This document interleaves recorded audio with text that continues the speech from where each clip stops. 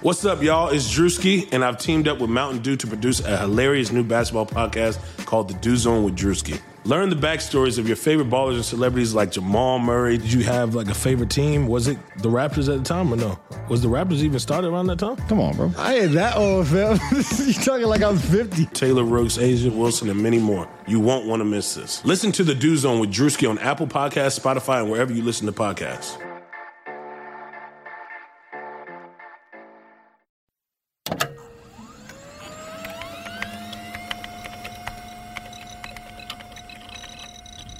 Computer, this is Data.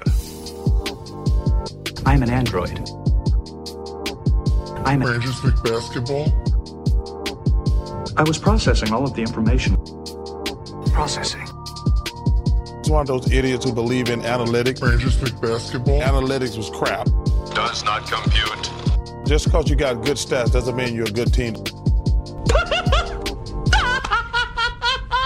Hello, and welcome back to the Lakers Exceptionalism Podcast. My name is Tom Z, joined as always by my man Tim, aka Cranjus McBasketball. Tim, we're going through free agency. We're trying to go through each position, talk about what the Lakers have, what they could add to the team. Today, we got into the last, possibly least important position on the team is that 5 position that's been, next to AD, the non-AD 5 guys, which were JaVale McGee, Dwight Howard, and at times Markieff Morris. So last year we had another guy on the team who didn't end up playing because of injury, and Boogie Cousins. So I was always really excited, man. Ever since that signing, we did that Boogie and LeBron video at Laker Film Room, and that went a lot of work into that. And we were just kind of excited at looking at that New Orleans tape to see these 2 unique kind of big guys play off each other. Now, Boogie's coming off 2 pretty significant injuries in a row, but is he somebody that not only I think the Lakers could bring him back, but should they bring him back? Yeah, he's an interesting one. He's someone that I was really excited about as well, and then really disappointed that it didn't quite work out. To better set the stage, the way I think he would fit in, the path to a Boogie return would be if Dwight leaves and the Lakers decide, you know what, there isn't another Dwight replacement out there. We're not going to try to do that. Instead, we're going to use that slot on Boogie. Or if JaVale were to opt out of his $4 million deal, which I don't see happening. But if either of those or both of those things happen, Boogie's would probably be the go-to guy. It seemed like the Lakers kept him around, kept rehabbing with him, kept working with him throughout the season, even when he wasn't on the team anymore. But if he's able to get back to the player that we've seen in the past, he's a really exciting fit. And the fact that, you've seen it, you've put all that work in and seen how he can work really well with Anthony Davis. And the fact that he can be a playmaker is a huge plus, in the fact that he can just be a really good post player while also being a floor spacer, I think is really valuable. If we look at how we want another player to fit alongside AD, you don't want someone clogging the lane for Anthony Davis or for LeBron. You want to be able to space the floor. And when Boogie doesn't have the ball in his hands, he can space the floor. And when he does have the ball in his hands, he can be someone on the perimeter executing handoffs or making some reads and set plays. In being a scoring threat from the perimeter. If we just look at his 3-point shot making data, he was in the 89th percentile, then the 81st percentile in 2016-2017, and then 2017-2018. He was a little bit worse than that the years before that, and then in 2018-2019, he didn't play much, right? With Golden State, he wasn't quite that same guy, but if he can get back to what we saw with the Pelicans, I'd be thrilled to add him to the team. And from a fit standpoint, from a talent standpoint, I think he makes a lot of sense. Depending on how much money you're paying him to join, I think the Lakers could get a really big bargain on him and be able to have the flexibility to take him off the floor if they need to. But he's a guy I'd be pretty excited about, just because the skills are the right skills. And he's someone that I can see having a path to being that great guy that we used to see in Sacramento and then in New Orleans. Gosh, it's such a tricky proposition, though, because, like I said, he's coming off those 2 major injuries. He didn't look, 100% to me in Golden State in those 30 games that he played for them. And we did significantly see his shooting drop for the first time since he really started taking volume threes in 2015-16. He dropped to 27.4% in that season. And that's kind of what we saw a little in the analysis too, is he can be a good shooter, but he isn't a good shooter. Like, okay, he is good for that position, right? So he can do the pick and pop things. You can set a double high with Cousins and AD, and either can pop, either could roll. You know, there's the danger there. And he's a good passer too. I think that shouldn't be overlooked. A Boogie can, you know, catch that ball in the short roll and have a little bit more playmaking ability than Dwight or JaVale. But he doesn't offer the same kind of strength on a strength that JaVale or Dwight does in their defense. So having a limited capability on offense, Dwight and JaVale, isn't the worst thing, because the Lakers offense doesn't always need them, right? Especially when they're starting. But their defensive contributions are very significant. You know, that's where they spend a lot of their energy, getting rebounds, playing help defense, drop coverage. I don't know if Boogie's the guy. How do you think the Lakers fit the pieces around him on the defensive end, even next to AD? And how can they, you know, not make that defensive liability come out? Yeah, the fit and the fact that Anthony Davis' abilities in specific areas that he'd bring. If we look at just his B-ball index talent grades, for example, his interior defensive grade is pretty good. But then if you filter him against big men, it falls off a bit. The playmaking's there, the perimeter shooting, we saw a drop off on like less than 100 shots. So I would have more faith in his shooting getting back to what it had been for multiple seasons as opposed to what we saw in a small sample. So I'm not too concerned there. Defensively, like you said, it's a more difficult fit, and that's something that, as the team has grown to focus on it, I think it's something that we as fans and analysts have begun to zone in on. From a defensive rebounding standpoint, his numbers can be good, but his effectiveness can be questionable among other bigs. If we look at his interior defense and just as like a help defender at the rim, he's clearly not like that same sort of athletic, like I'm going to come out of nowhere and swat your shot sort of guy. And coming off of a couple injuries, I would expect that to be diminished to an additional degree. So he's not going to be a plus as a rim protector. But having LeBron, having AD, who, you know, are our best players, but are also good secondary rim defenders, be able to cover ground, and the fact that LeBron plays that helper free safety position at least gives us a chance to have other players come and be of aid in those situations. It would be a step back from Dwight. It would be a step back from JaVale in a one-for-one comparison at the rim, but I guess with Boogie, you have to see, is the rest of his game worth the step back from an interior defensive standpoint? And I think if he can bring the playmaking and open up a lot more on the offensive end, it can be worth it.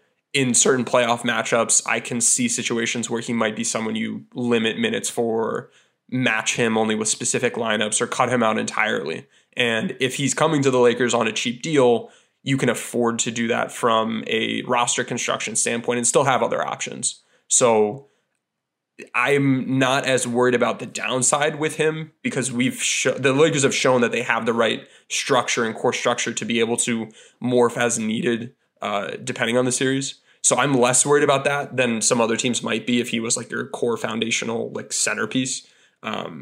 So I think that helps get me over the hill, but it definitely is a concern and something that we'd want to monitor and see how the Lakers try to work around. Yeah, we've seen what Boogie can do in this league at the highest level. That's the truly high upside play, right? Is getting a former All-Star, even if they're coming off injury, to, you know, take a minimum deal and try to be a part of a championship team. And it wouldn't surprise me if they do bring him back, but there are concerns, right? Like, so the other thing that concerns me is that I'm not sure, just because I haven't seen him again, can Boogie still get his own shot? Is he a guy who you can drop the ball into the post and he can work out and, you know, maybe create off the dribble if he's on the perimeter against slower footed bigs? I just wonder if Boogie can create his own shot, or if he's, you know, because of injury and almost 2 years out of the league almost, diminished into more of a role player, like in this league, like Enes Kanter who gets you buckets off the bench, you know. But I just wonder, you know, that's just something that I think you need to have in the back of your mind.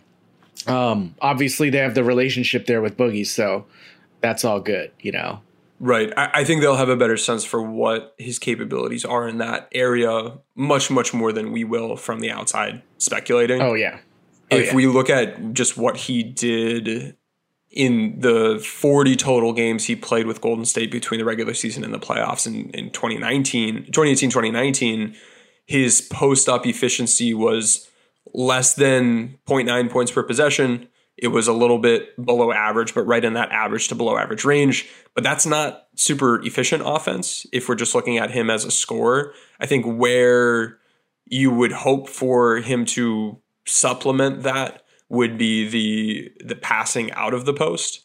And his ratio of post pass outs relative to him just trying to score for himself was about it was like 70-30 in terms of him trying to score versus him passing out. And he's always been a good post passer. So that would be one way to help boost the effectiveness there.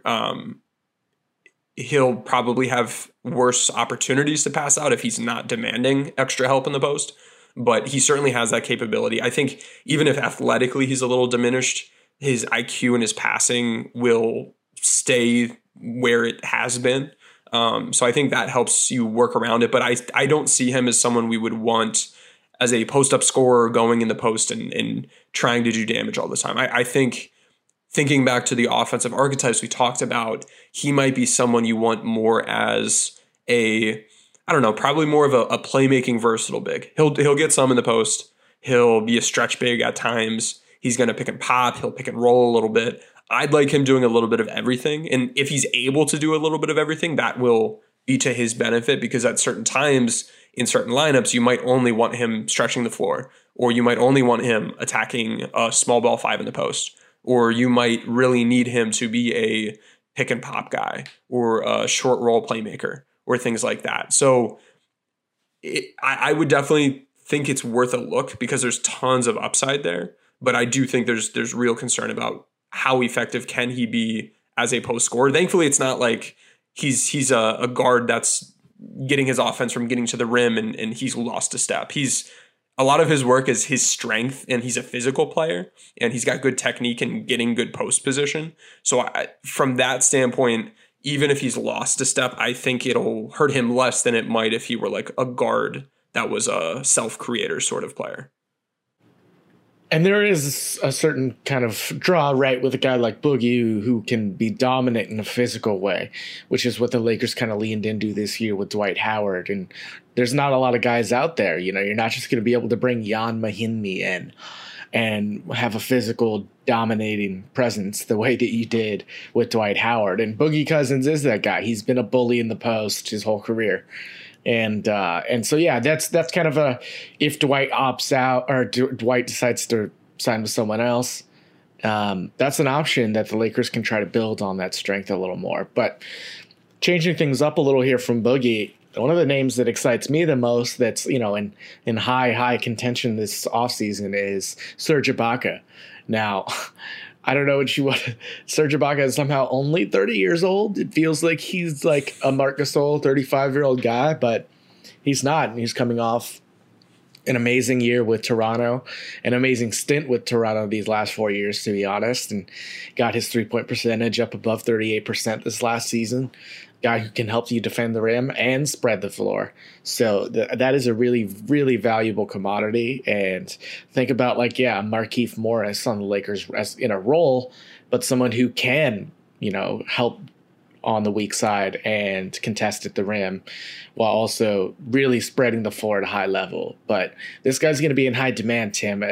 If you can flatten Serge Ibaka, obviously you do. Is there any other thing that's stopping you other than money? Not that I can really think of. He's a great fit. He's a very good player. He's going to demand a lot of attention from teams, and with the specific skill set that he has in being able to be more of a mobile big, play different types of ball screen coverages, be switchy a little bit, defend the rim well, space the floor. He's not like a big playmaker, but he's clearly shown that he can execute some of the short roll playmaking situations, which is something that we saw Portland desperately need in the playoffs against the Lakers, or Houston really desperately need when we were double teaming them and they got 4-on-3s and couldn't score. Being able to have guys that can play inside a little bit, play outside, defensively defend the rim, be switchy, be mobile.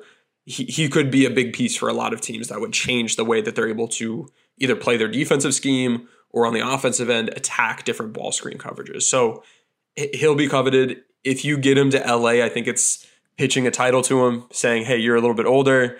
This is your chance. If you go to LA, he's a guy that may have interest we know he's a great chef.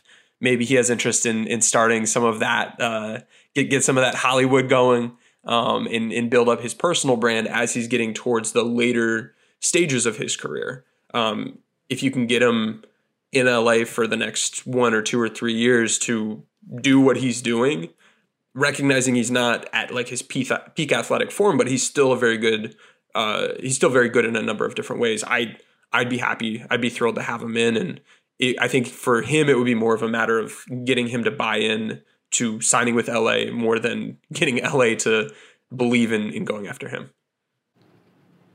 And he's not he could be a title chaser, but he already has one, right? Obviously, he won with Kawhi in Toronto a couple years ago. But, sometimes these guys want the glory of another ring. And could be an interesting fashion show to see Serge Ibaka and Kyle Kuzma in the locker room every night for the Lakers.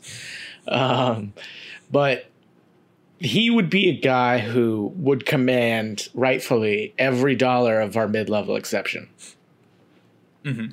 So what's the pathway? Is this Serge Ibaka only signs if KCP leaves, do you think? Or is there, I know that's not like positionally they're not tied, but, you want to try and kind of stay under the tax or use as much of that possibilities as you can in free agency. So I don't know. Do you think that Serge Ibaka is kind of like contingency, like 3-4, or is he higher in the list? If let's say Dwight leaves, because we'll assume JaVale opts in. If Dwight leaves and there is a big man roster spot, I guess what you'd look at is, would I rather have KCP and Boogie if Boogie would be cheaper, or would I rather have Ibaka and then be looking at one of the guys that we spoke about on Monday, like a Langston Galloway maybe, or a Josh Jackson, or one of those guys, a Kyle Korver perhaps. Kyle Korver or Galloway would be more direct fits for what KCP brings, or Glenn Robinson. That would be what you have to play out in your head. And we know the Lakers already have a good number of guards, so perhaps they're willing to shift their money, shift their focus to the big man side of things, especially, and I think only if it's a guy that can play in the playoffs and play alongside AD effectively, which I think he'd be able to do. If it were Boogie demanding this kind of money, I'd be more hesitant, just because of what that does to your roster construction. I think that's a great question. I think our next and our last free agency pod should be, we kind of bucket players and say, okay, these two guards, these two wings, these one or two bigs will be worth our MLE. Here's the BAE group. Here are some of the minimum guys. What's the best mixing and matching of our own players, bringing them back, and some of those external options that gives you the best, most cohesive, effective group? Because in a vacuum, I love a lot of them. But in reality, if you bring Ibaka, you won't be able to get some of those other players. So it'll be worth digging into. I'd love to flesh out the numbers a little bit more. But yeah, he will certainly be part of that discussion. Yeah, in every grouping so far, we've talked about the player that probably won't happen, the Goran Dragic, the Danilo Gallinari, the Serge Ibakas, if you will. But those in the relative price range are the most realistic for a guy to take a little bit of a discount to try and come to the Lakers and win a championship. So if one of those three players is somehow willing to sign with the Lakers, I think the Lakers are more than willing to, call an audible, and this is all a part of their contingencies plan, I'm sure, and say, look, you get the best players and you fit in, it's not lack of loyalty or anything like that, because KCP is going to have a market. If they choose not to bring Rondo back, he's going to have a market. This is business. They want to run it back, but at the same time, they got to do what's best for them, right? So yeah, and you can't wait on KCP. You can't wait on KCP like he's Kawhi and lose out on other good options. If he's maybe not the best option available or in that same tier of guys, go strike quickly, strike fast, get the best group that you can, and if that means you're running it back, then go ahead. But you certainly, I think, should be open to. And I'm assuming Rob has a big whiteboard full of all kinds of different contingencies. Okay, if we bring KCP back, here are the bigs we're looking at. If we bring Dwight back and we don't need a big man spot, here's how we might fit Boogie in. Here, like all kinds of different stuff like that. Yeah, absolutely. And Serge Ibaka to me is the better outcome end of this offseason. If the Lakers can come out of this offseason with Serge Ibaka, Glenn Robinson, and Kyle Korver as a depth piece, replace Dwight Howard, KCP, and Markieff Morris, I think you got something there. You probably need another, big wing to kind of like small ball five maybe to, replace some of those Markieff minutes, but you can do that with Ibaka. You don't have to play Ibaka and AD at the same time all the time. Serge Ibaka can play, 30 minutes a game if you need him, and he could play next to LeBron as well. There's a lot of versatility there. If Ibaka and LeBron are your 4 and 5, next to Caruso, Rondo, and Kuz, like that gets pretty interesting pretty fast to me. Yeah, and with any of the pieces that you're investing a lot of money in, I believe just in general, Lakers are another team. You want them to be someone that can play and stay on the court. If we think about the Lakers this past playoff and how versatile they were able to be while benching guys for entire series, the guys they were benching were JaVale at his $4 million a year, or Dwight at like the minimum, or Markieff Morris at like whatever. We didn't even give him a full minimum, I don't think, just because he signed so late in the year.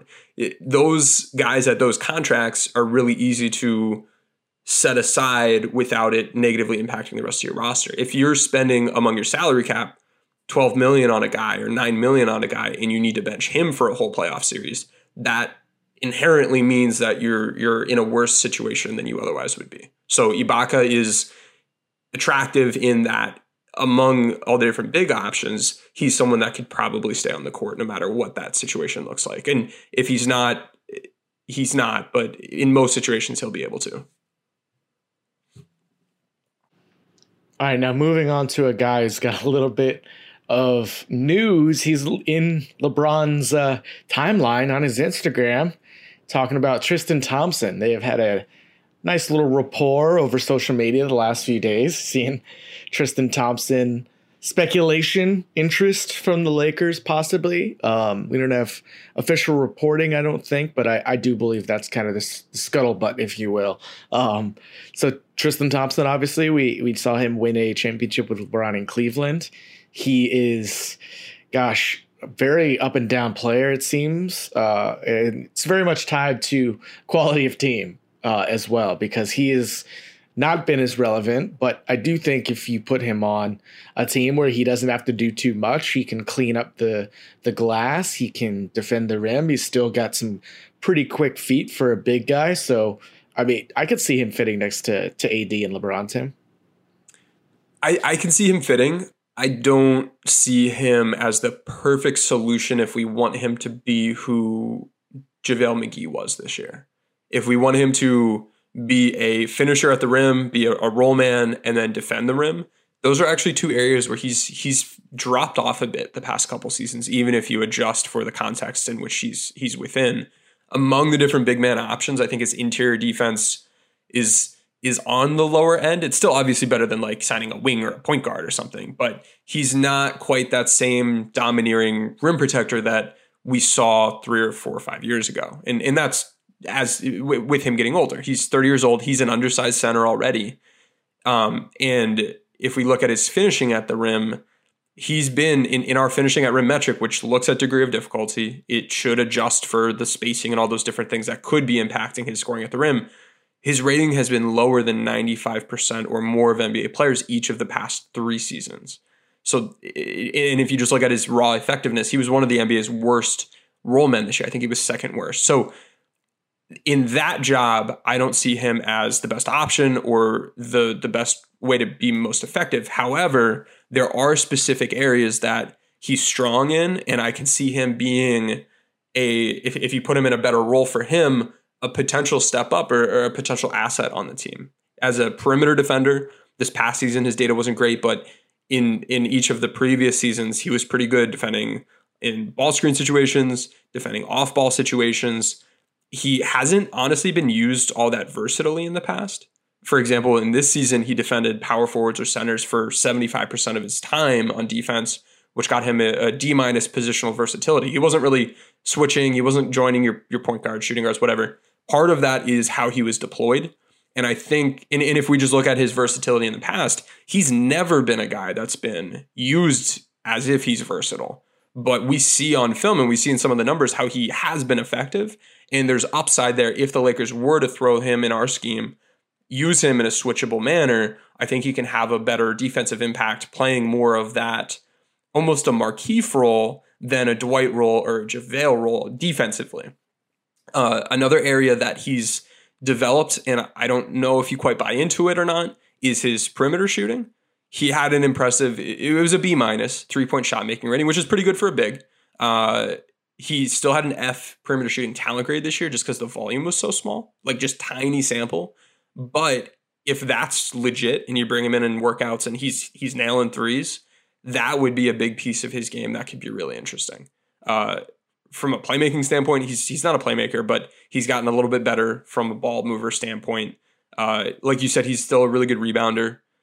So I can see him, instead of being like a roll and cut big on offense and an anchor big on defense, if he can be more of a, I don't know, floor spacer maybe on offense, a stretch big that does a little bit of rolling, is picking up some of those garbage man possessions, and then defensively you're able to use as a perimeter big or a mobile big and use his foot speed, use his versatility, play into the fact that he's undersized instead of sticking him at a job that demands him to defend the rim all the time. I think you can have a path for upside where even when you get to the playoffs, he's able to stay on the court because he's a switchable dude that can hit threes and defend in different kinds of ball screen situations. Now, he might not be that guy. On a higher volume, maybe his three-point shooting isn't good. Maybe the perimeter defense has fallen off the way that it looked like it did last season out of almost nowhere. It wasn't like a slow decline. It was fall off a cliff last season. And the film didn't look good either. Maybe that's effort. Maybe that's still there. So there's upside. And you know, we've seen what he's done in the past, and he's still a good rebounder, and he has that LeBron connection. So he's an interesting enigma wrapped in a puzzle, wrapped in a taco, wrapped in another taco. Of I can see the upside, but if it's not there, I don't know about it. And if let's say we replace Dwight with him, and he's not able to cut it, can you bench JaVale and him next playoffs? Probably not. But if you bring Dwight back and then JaVale were to leave and you replace JaVale with Tristan Thompson, he can be that regular season innings eater. And then in the playoffs, you cut him out of the rotation just fine if that upside doesn't materialize. So I'd be a little cautious with Thompson, but I see the upside and I see the appeal. I mean, part of the issue though is Tim, 39% from three. Yes. Okay. On 0.4 attempts per game. Yeah. I mean, do you trust the sample like that? Because I don't. No, not at all. Our math doesn't. I don't. If it's there, then it's interesting. But I wouldn't trust it. Right. I would look into it a little bit more. Yeah, but I wouldn't trust it enough to say that, okay, this is what you do now. Mm-hmm. But okay, so if it's not there and you say, okay, you're going to be a roll man, you're going to finish at the rim. He can still rebound, but he hasn't finished at the rim well in 3 years. 4 seasons ago, he finished well at the rim. It's not just like last year he kind of fell off a cliff. These were like on Cavs teams that went to the playoffs 3 years ago. He was not good at finishing at the rim. So I don't buy the effort piece of it for that reason. If you're just looking at raw numbers, I think it can be harder to discern where and when and how and why guys fall off. But with the data that's adjusting for the degree of difficulty, he just doesn't look good the past 3 years. If the perimeter defense has fallen off, you're in trouble. But if it's there, but he can't finish at the rim well, he can't shoot well, it's still hard to see a great path for him or a reason to sign him over some of the other options available. Really quick, well, I'm gonna say this last thing on him. If you don't mind looking up like where Bobby Marks has him going as far as the dollars range, I'm curious about that because if you're talking about a minimum guy, it's a little bit easier to justify. But anything kind of above that, and it's harder for me because. But here's why I like Tristan Thompson, at least in theory, as a Dwight Howard replacement, because the thing that was so important about Dwight this year was that he finally learned how to play and make the team better without having the ball in his hands, at doing everything else to make the team better and setting hard screens, at cleaning up the glass, putbacks, lobs. Those are all things we've seen Tristan Thompson do over the course of his career. He's been the cleanup guy, and I think he can make a team better and not have to have the ball in his hands at any point in time. And for a team with two superstars, that's valuable to me, especially if it's a lower minimum level player. But again, so where does Bobby Marks have him, Tim? I'm trying to get a spreadsheet to load quickly enough, but I believe he's got to be minimum, or if he's not minimum, he'd be in the $2 to $4 million range. Go buy ESPN Plus to find out. I'll see if I can pull up. No, I think that's like, yeah. If you have JaVale there, I think Tristan Thompson at that price is not the worst. Mm-hmm. But then if you do still have JaVale, then you would have to depend on JaVale in the playoffs if Thompson doesn't pan out. So that's okay. Oh, wait, hang on a second. Bobby Marks has him at $8 to $10 million. So I am very off if that's at anywhere close to accurate. And Bobby Marks has been off in the past. But if that is anywhere close to accurate, definitely a hard no from me. If he's at the minimum, it's a different deal. If he's at the minimum, the only downside is if he's taking a roster spot away from someone that I can trust a little bit more and know we can play in the playoffs, which could be that Dwight kind of guy. Because then the downside is if Thompson doesn't pan out, then you do have to play JaVale, and we know we would prefer not to have to play JaVale. So, I think that's our analysis on Tristan Thompson. Yeah, the money changes everything. So no thanks on Tristan Thompson if he's in that range, 8 to 10 million, even in the like 5+ million. Man, I gotta say, like, I guess maybe we didn't realize that the market for Tristan Thompson's a little better than we realized, and even that maybe we're lower on him, because I'm not opposed to him on the team. It's just the price point, Mm-hmm.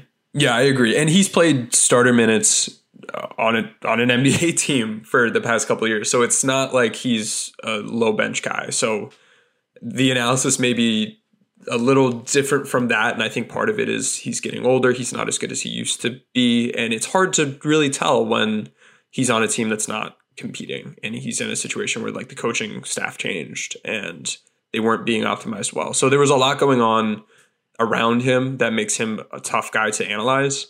But what's tricky with player analysis is like contextualizing things, evaluating it, and then keeping in mind like, hey, he is 30, he's an undersized center, and some of these things have been diminishing over time. And just looking at some of the things that he's done on tiny volume and assuming it'll happen while also looking at what he used to be and assuming those parts will come back is really the like rose. What is it? What's the phrase? The rose-colored glasses. Yeah. That's not a likely outcome. Is he's going to have a resurgence and be who he used to be a couple of years ago while also being good at the things that he hasn't shown he can do on any sort of volume yet. So he's a tricky one. If someone pays him $10 million, I would be happy with that. I just hope it's not us. Amen to that. There's another guy here who's also a former champion who makes some sense, I think, and Lakers drafted this guy. It's Marc Gasol. So he's won his title in Toronto last season. Do you think that Marc Gasol would be willing to move again? You know, there's been reports that he's trying to go back to Spain, maybe still in some more roots because he's bounced around the last couple of years. Do you think that he would take a minimum deal to try to win another title with the Lakers? Maybe. If he is willing to, I think the Lakers have a good shot. I've seen conflicting reports. I believe the order of events was there were reports that he was going to sign with like Barcelona or Real Madrid or someone overseas, and then his agency came out and refuted that. But since then, we haven't heard much noise. And anytime I do talk about him on Twitter, I'll have people asserting that he is going to Spain without much sourcing on that or any newer information. So it may not even be available. We will have to see exactly what that looks like. But if he is staying, he's another guy just in that same Ibaka sort of way that can be a short role playmaker. But Gasol has been a higher volume playmaker and has some pretty good playmaking data. He's getting high quality, high efficient looks for teammates. He's a good shooter. He's been a good shooter. Another guy that's he's not the most versatile. I think with Ibaka, you have more versatility. With Thompson, you might have more versatility. With Gasol, he's a stronger perimeter defender for a big in that he's good at like drop coverage and he's good at the big man side of on and off ball actions. He's not the switchiest dude. He's not going to be a big plus defender on guards on the perimeter. He's not someone you want like defending a ball screen as like the guard defender. But in a way, he is a strong perimeter defender. And I do think he's gotten older. That's fallen off a tiny bit. I think in the playoffs, it looked worse than it had over the rest of the season. And he's 35. He's a whole 5 years older than some of the other players we've spoken about. So you may have some concern about the age, but if he's gettable at a good price and he can space the floor, he can do a little bit of ball moving or short roll playmaking, or he can be the trigger man in some sets. I think that's valuable. He's a good rim protector. He deters shots at the rim. He contests a lot of shots at the rim. He impacts shots taken at the rim. And from an impact standpoint, he was still with it this year. A or A minus, Raptor, RPM, PIPM, just across the board. So I think he's a pretty attractive option. And Bobby Marks has his projection at $4 to $6 million. I'd be more than willing to go after that. With him, I think he's a good option. He'll be in the discussion when we talk about, okay, if we spend that money on him, who does that take us out of contention for? But I think he'll certainly be at least on that menu that I would be looking to target.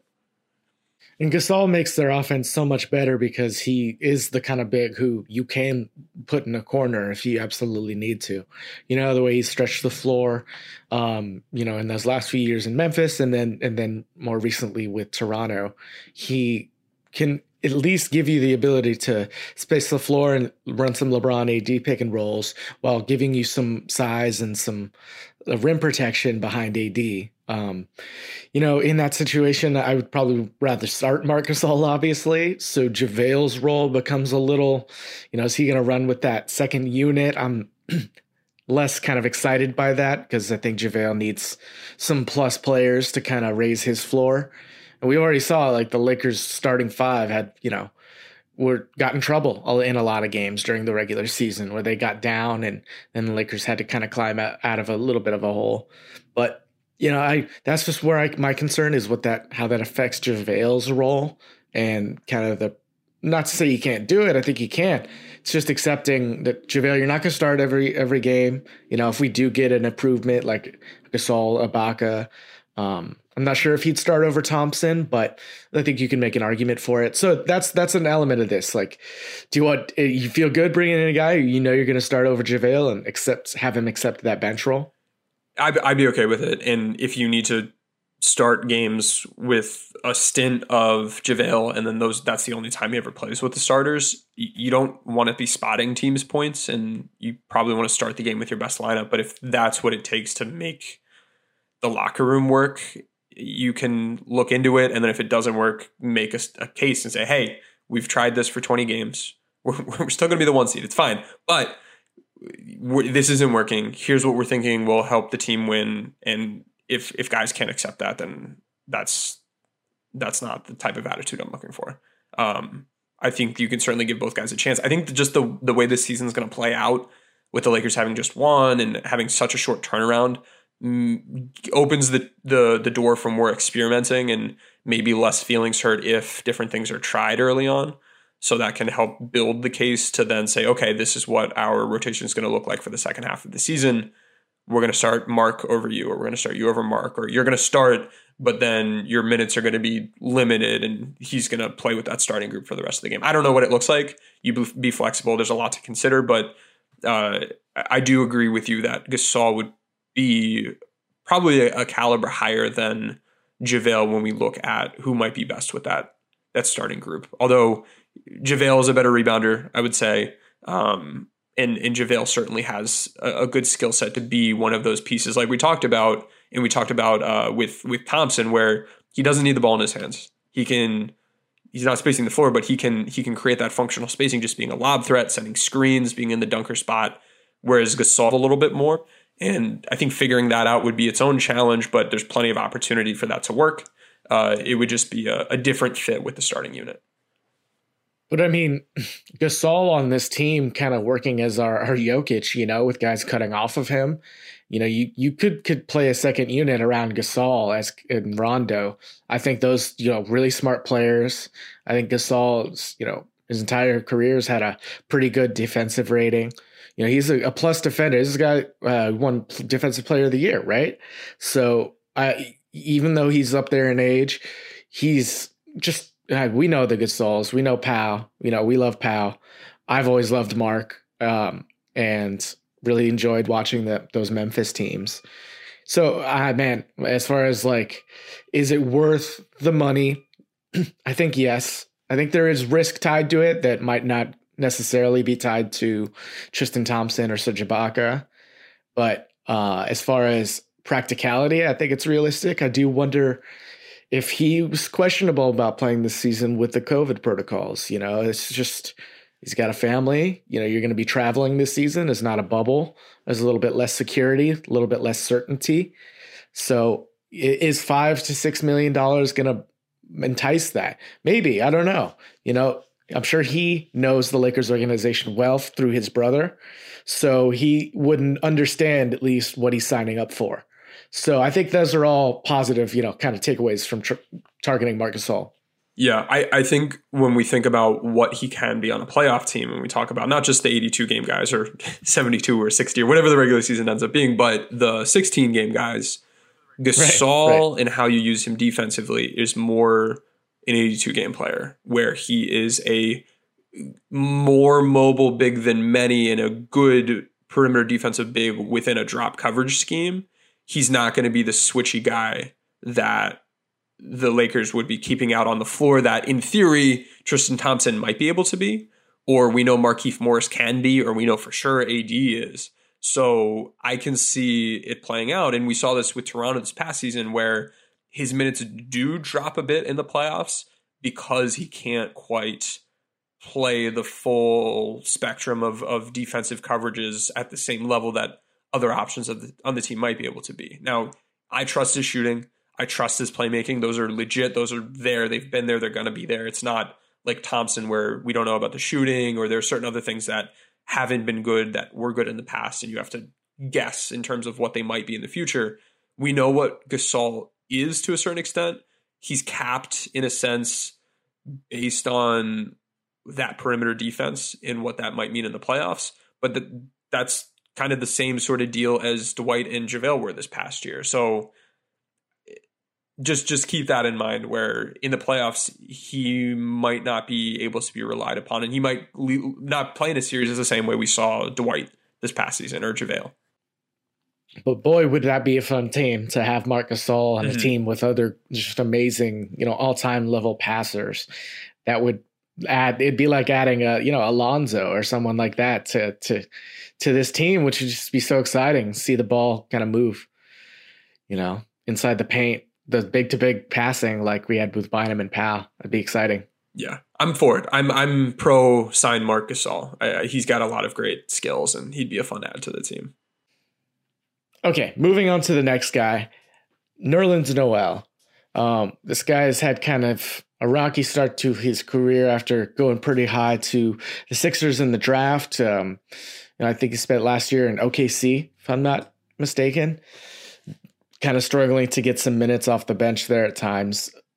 Talk to me. I've seen less of him, Tim, in the last couple seasons. Is Nerlens like a legit role player level guy these days? I'd say so. He's a roll and cut big offensively. He's an anchor big defensively.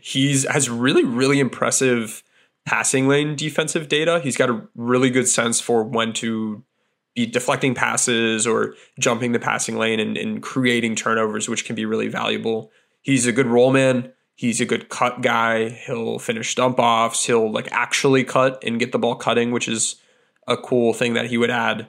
As a rebounder, he's pretty weak. He's not a post player. He's not going to be doing much damage from a pick and pop standpoint.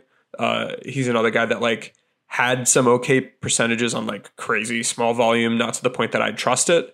But he finishes really well at the rim and can roll. I don't know. He can be a garbage man. He would be a good, if you want a guy that can play for the Lakers like JaVale McGee played for the Lakers, he would bring you that same sort of thing where he's the garbage man. He's a lob threat. He's not a playmaker. He's not the best rebounder. It's still an okay, like a pretty good rim defender. I certainly see a role where he can make a lot of sense. He has a silver rim protector badge. He, this past season, had a silver nuclear upside badge, which is a badge that we use at B-Ball Index that looks at his game-by-game box plus minus.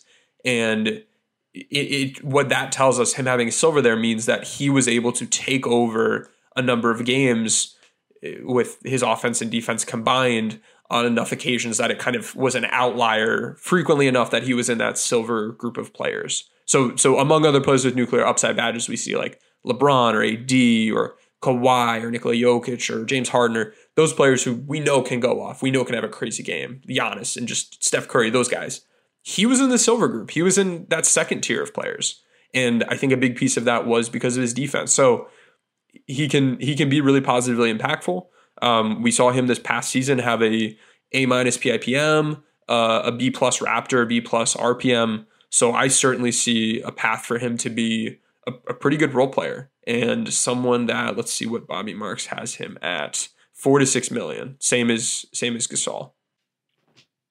So I'm just curious what goes into that that badge, because is it like having a string of positive plays in a row on offense and defense, like, you know, stringing together a run, or how does that put together? It is. So what it looks at is basically you look at every single player in the league and you plot out every game that they've played and what their box plus minus was for that individual game.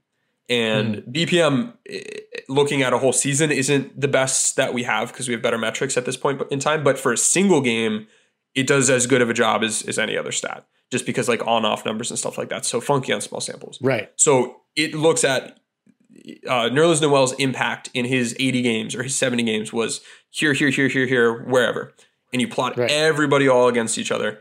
And what we do is we look at the high end and we identify the players with the highest percentage of their games that were in the top end, the outliers among impact. Because for the most part, guys are just doing what they do and it's all within the same realm. But then you have your Giannis's, you have your LeBrons who like in an individual game might have a BPM of like +7 or +10 or +12 or something bonkers that isn't sustainable for the course of a season.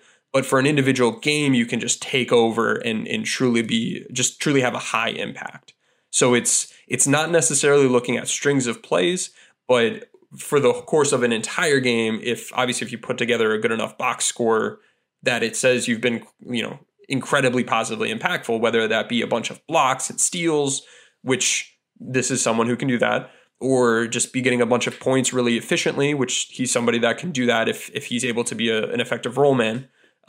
Finishing dump offs. He's not creating for himself, but that essentially is what that badge is looking at. And while we're talking, I can pull up a list of who are at those different levels within the badge.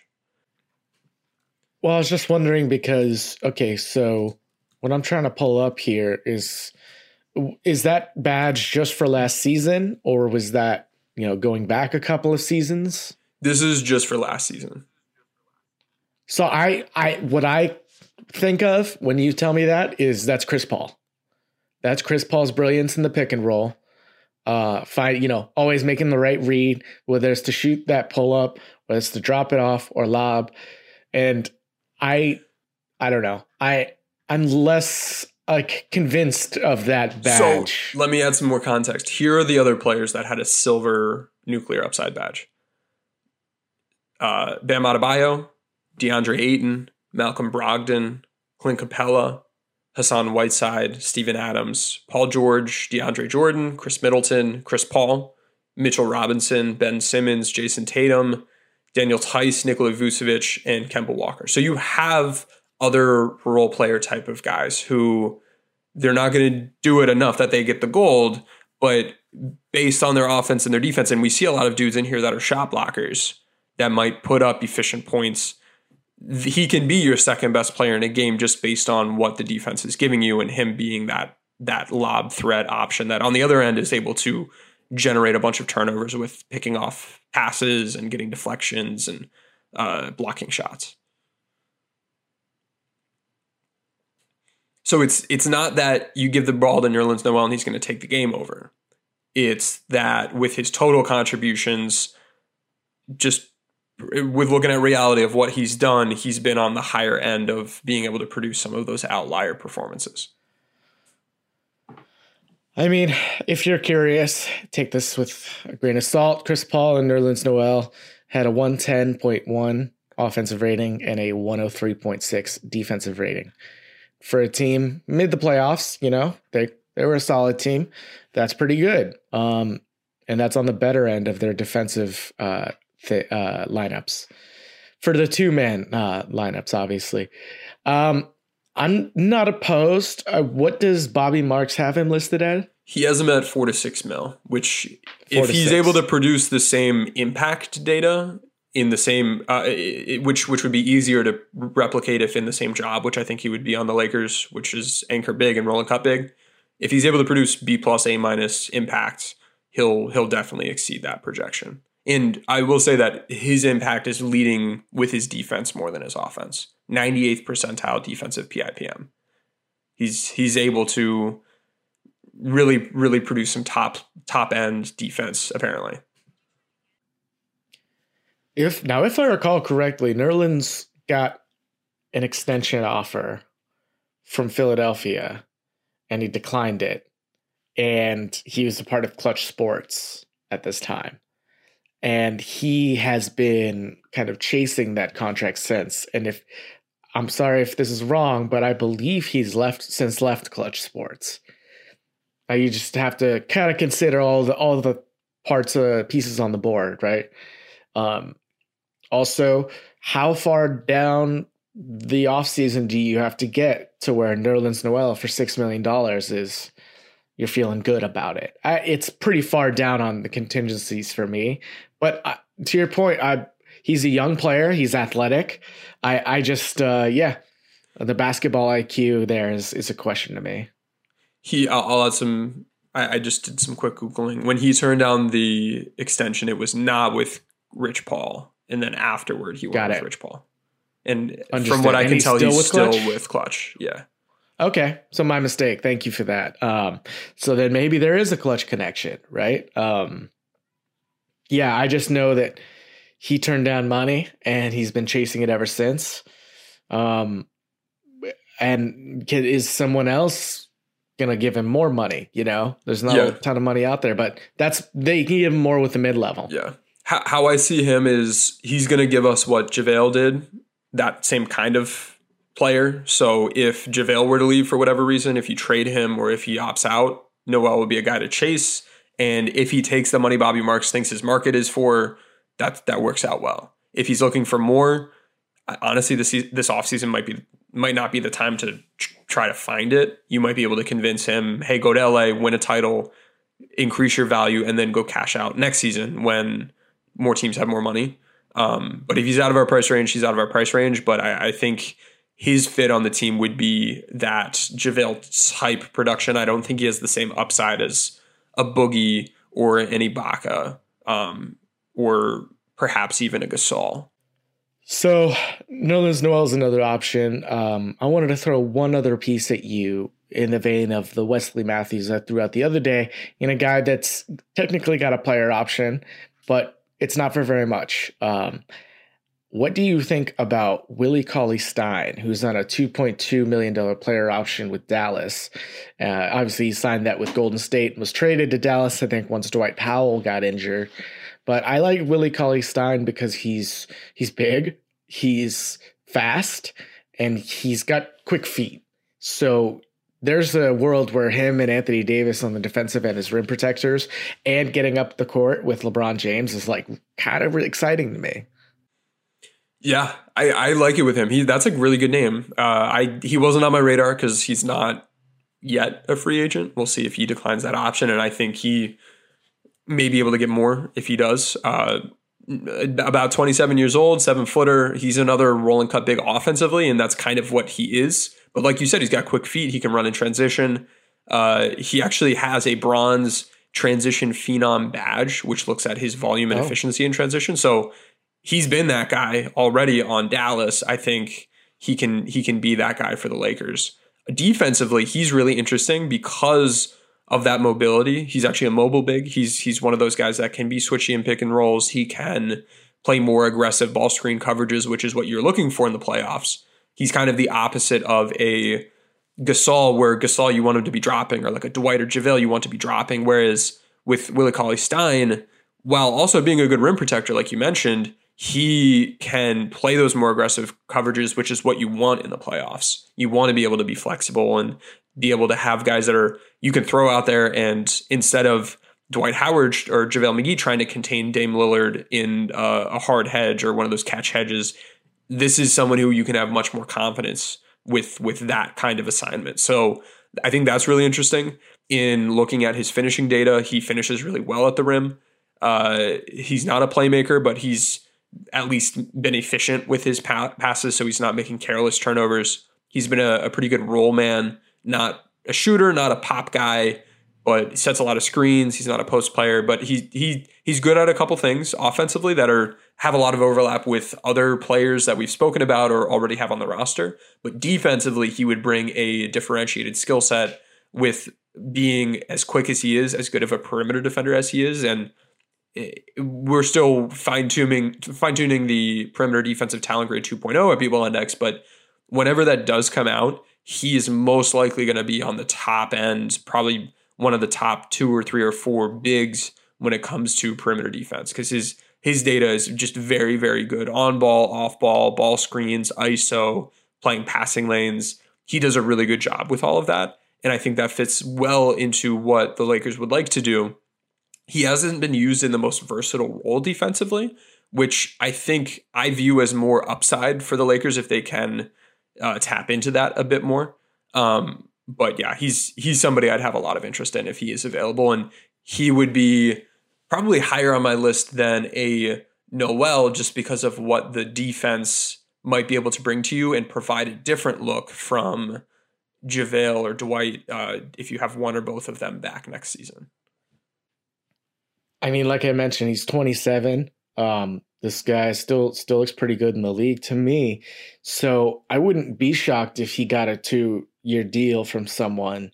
And that might be kind of a roadblock here as well. Obviously, he's making just barely above the minimum. So it's easy for him to get more than he's making in his current deal.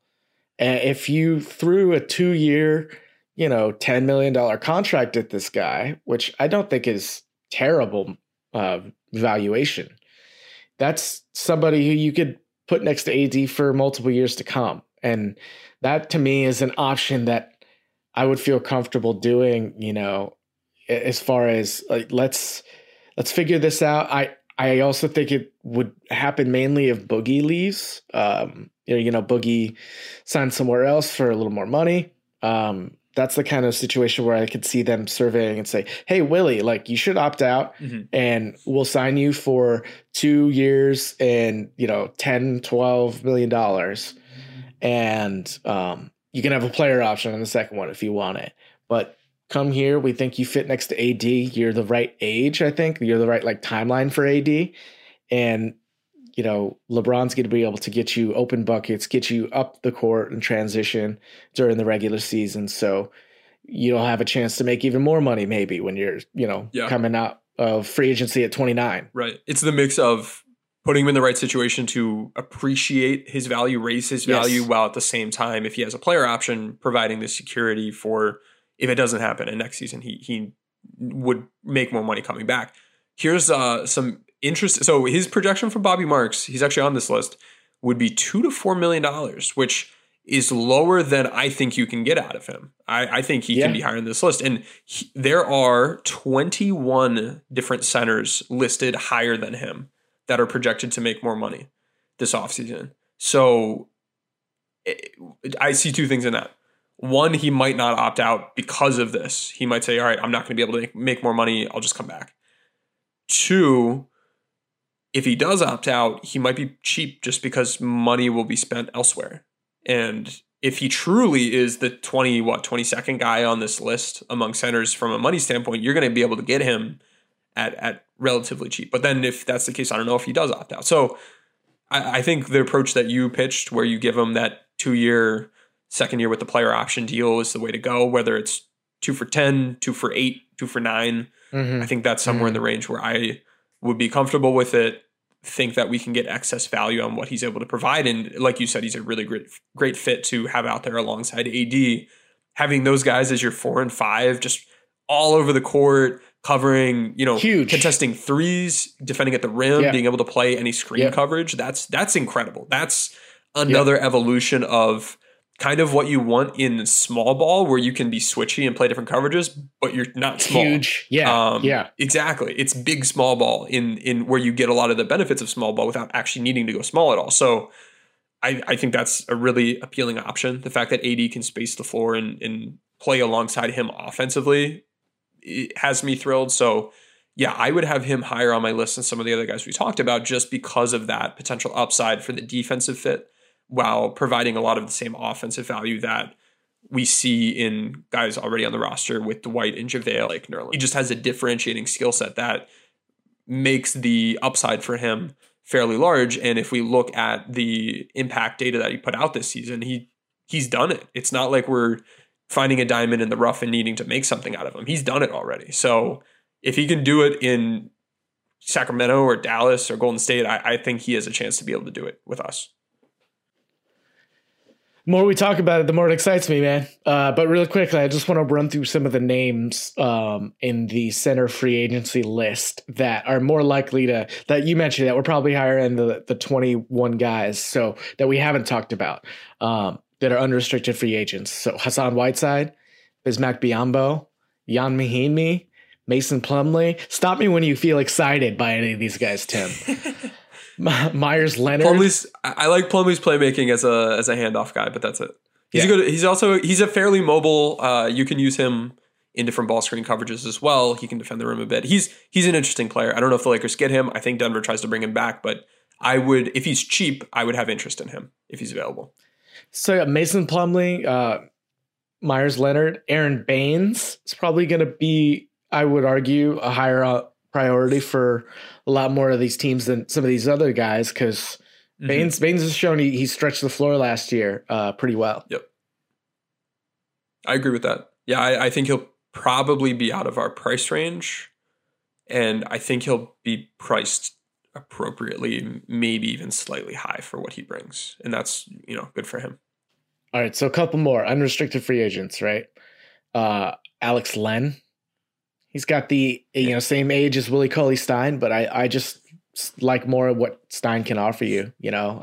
Tyson Chandler, Dwight Howard, obviously, Kyle O'Quinn, Ante Kyle Zizic. O'Quinn, I think, just signed an extension. Oh, did he? I gotcha. Yeah, I think he recently signed an extension. And then the last couple, Jahlil Okafor, Damian Jones. These are all guys. I mean, come on. To me, there are only a few options on this bigs list that even make any sense for the Lakers, and even fewer make sense and are in the price range. Yeah. Oh, I was wrong about Kyle O'Quinn. I'm mixing him up with I forget the guy's name on Denver. Yeah, no, not a lot of exciting options. Not too many guys I'd want to pay a bunch of money. I mean, Derek Favors would be.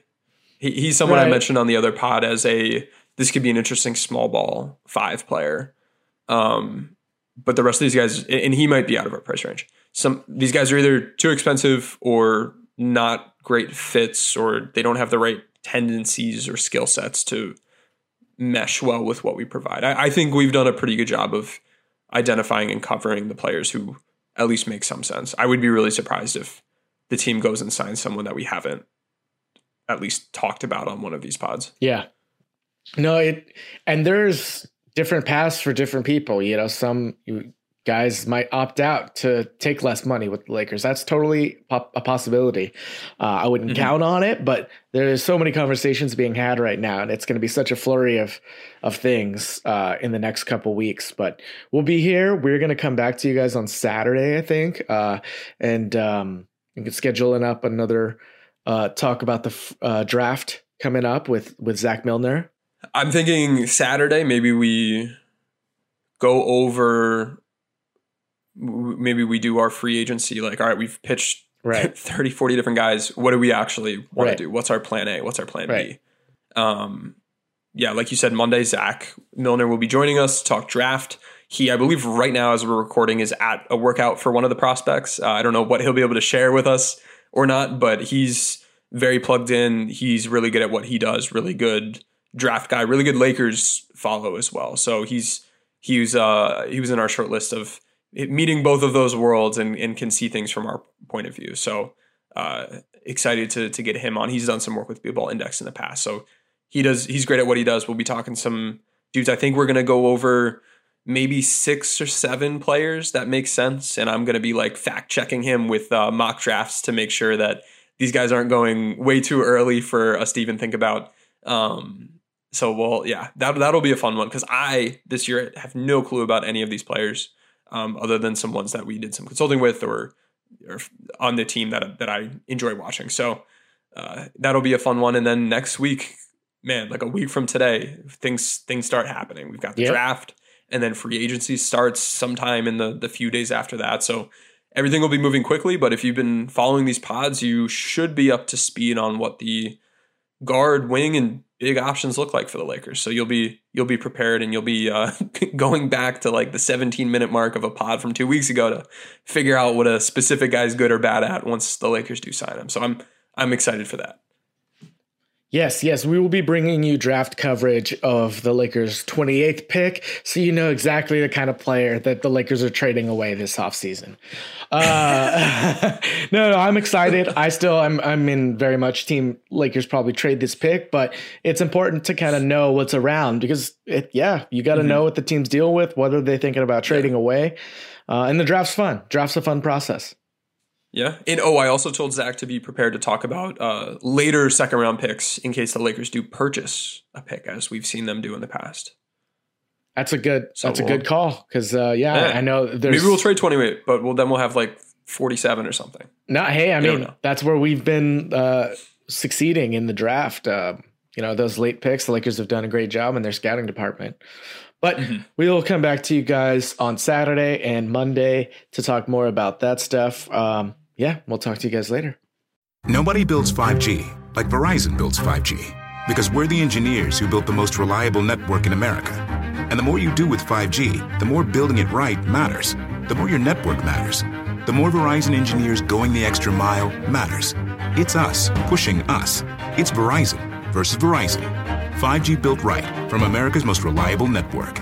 Most reliable based on rankings from RootMetrics second half 2020 U.S. report of 3 mobile networks. Results may vary. Award is not an endorsement.